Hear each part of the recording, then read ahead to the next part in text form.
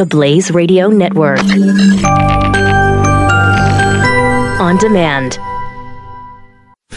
Glenn Beck. The Blaze Radio Network. I want to solve the problems. I want to solve the problems. I don't want to solve the problems by undermining the Constitution.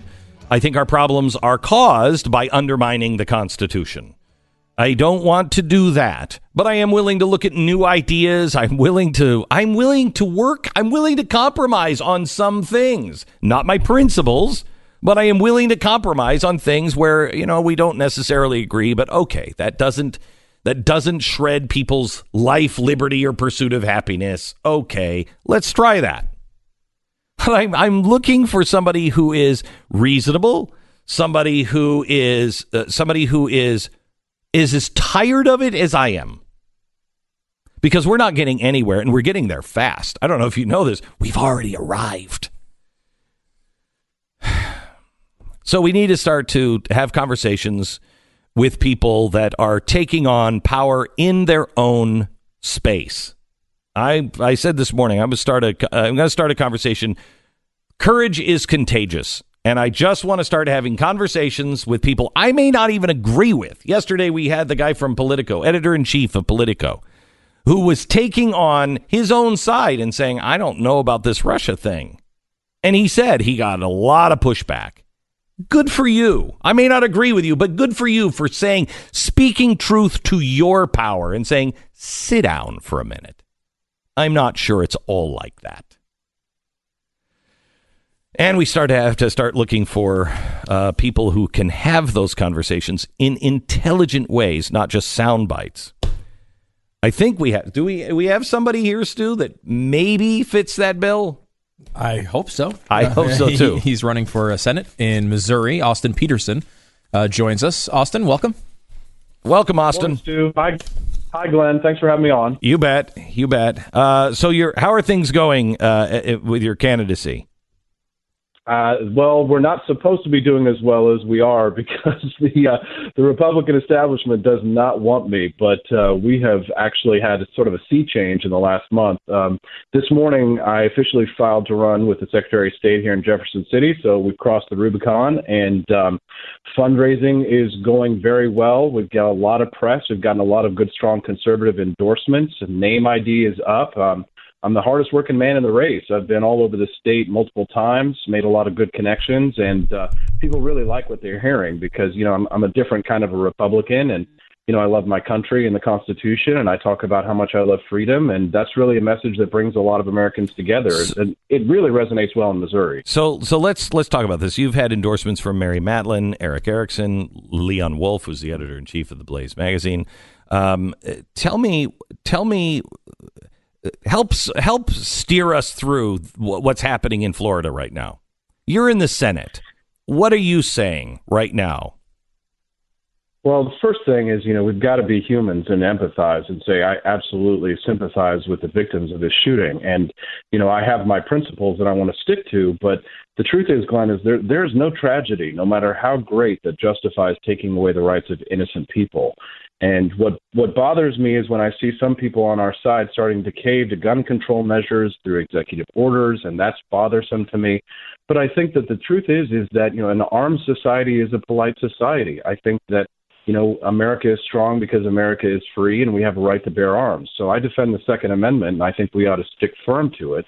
But yeah, we've got a problem. I think it probably lies in mental health. But you know what? It also probably lies in our fathers, right? Many of these shooters, they just don't have good fathers. I had a wonderful father who taught me how to have firearm safety and how to use a gun responsibly and defend myself. And that's probably what we need more of. But frankly, as a senator, I don't know how to solve that problem, right? I only have certain limited powers as a federal senator, and I can only be a moral leader and explain what I think the problem is. Tell me what you think of the idea that our system is wholly inadequate for a irreligious and immoral people. That's what our founders said. Are we there yet? I don't think so, Glenn. Maybe it's because I'm young and naive, but I'm really optimistic because I interact with a lot of people out on the campaign trail. And when I talk to them about the future of our country, especially when the economy starts to improve, people start to look at things like these shootings in Florida more as anomalies than anything. Because if you look at the data, violent crime involving guns is actually at an all-time low.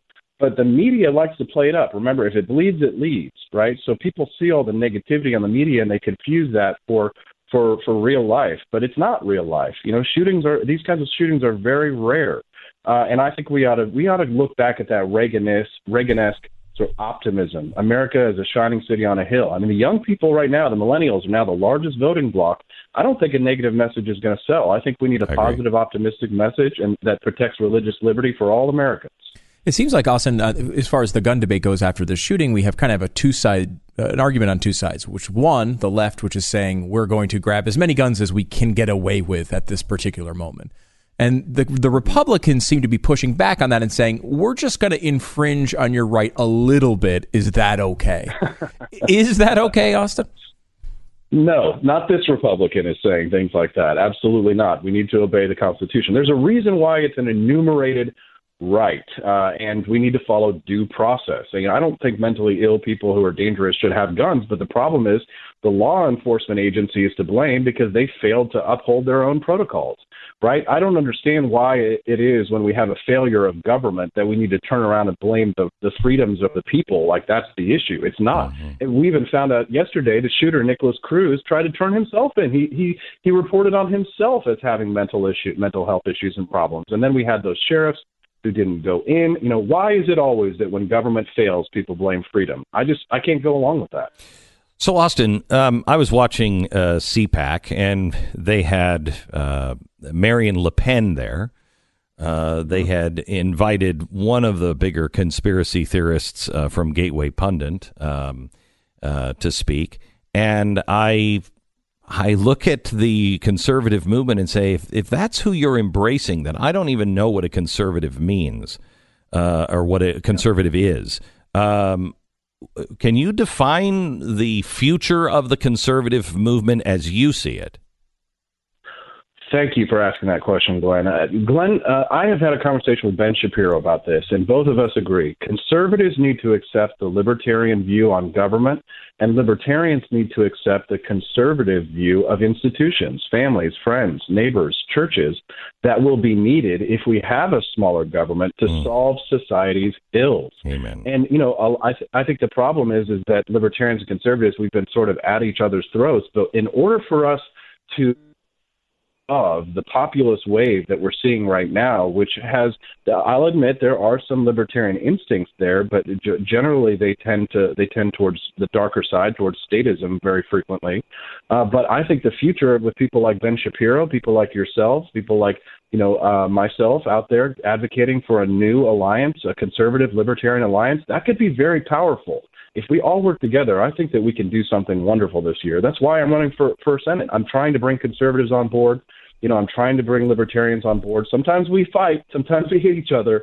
But I think that we should do what's in our best interest for our country. That's why I'm running. Do you have any, as far as congressmen, senators that are currently serving that you look at and you say have this vision right? We have one, and I think that does, Thomas Massey, coming on here next hour. Is there anyone that you look at like that and you say, finally, at least that person's in there speaking and I can team up with them? Yes, obviously I love Thomas Massey. He's absolutely brilliant. And there's, of course, Justin Amash in Michigan. And then you have people like Rand Paul and Mike Lee and Ted Cruz in the Senate, who I very much identify with and I'd like to team up with. It would be the four horsemen of freedom next year if I can get in there to help those gentlemen. But, yeah, there are some true defenders of liberty in there, right? We've lost a few over the years. We've lost a few to populism, but I think that those people have stayed strong. Thomas Massey hasn't caved on any gun measures.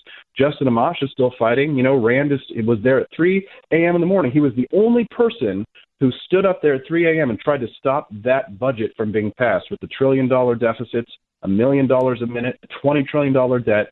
Rand Paul stood alone, and I don't want him to do that anymore. I'm running to help give some backup to those fine gentlemen. How are you going to sell that to the people who no longer see the debt, obviously, as any kind of problem? Well, it's really the establishment that doesn't see it as any problem. When I talk to the congressmen, they're like, well, we need to govern, and then when you talk to regular people, they do see it as a problem. I was at a high school in Higginsville, Missouri yesterday, and I talked to the young people. They said, what are you going to do about the debt? I'm like, well, you can't cut taxes and increase spending, so you have to make reasonable cuts to spending. I've always advocated for a simple across-the-board penny plan, penny out of every federal dollar cut at just a start, but Congress doesn't seem interested in that, and it bothers me because they campaigned on the promises for 7 years, back in the Tea Party days, Glenn, when you were out there at the Lincoln Memorial. Everybody was talking about if you just put Republicans in power, then they will cut spending, they'll overturn Obamacare. They can't keep their promises. Yeah. And that's the problem, is that we send people to Washington just because they have an R after their name, not based on what they believe, but because of what their party is. I think that's the problem. I will tell you, Austin, I have a great admiration for you. You've taken on your own home of the libertarian. You are a strong libertarian, but you have spoken uncomfortable things to your own people that had to be said. And I am looking more and more for those people who, before they take on somebody else, take on your problems in your own house first, and I respect you for doing that, and I wish you the best of luck. U.S. Senate candidate in Missouri, Austin Petersen. Glenn Beck. The Blaze Radio Network.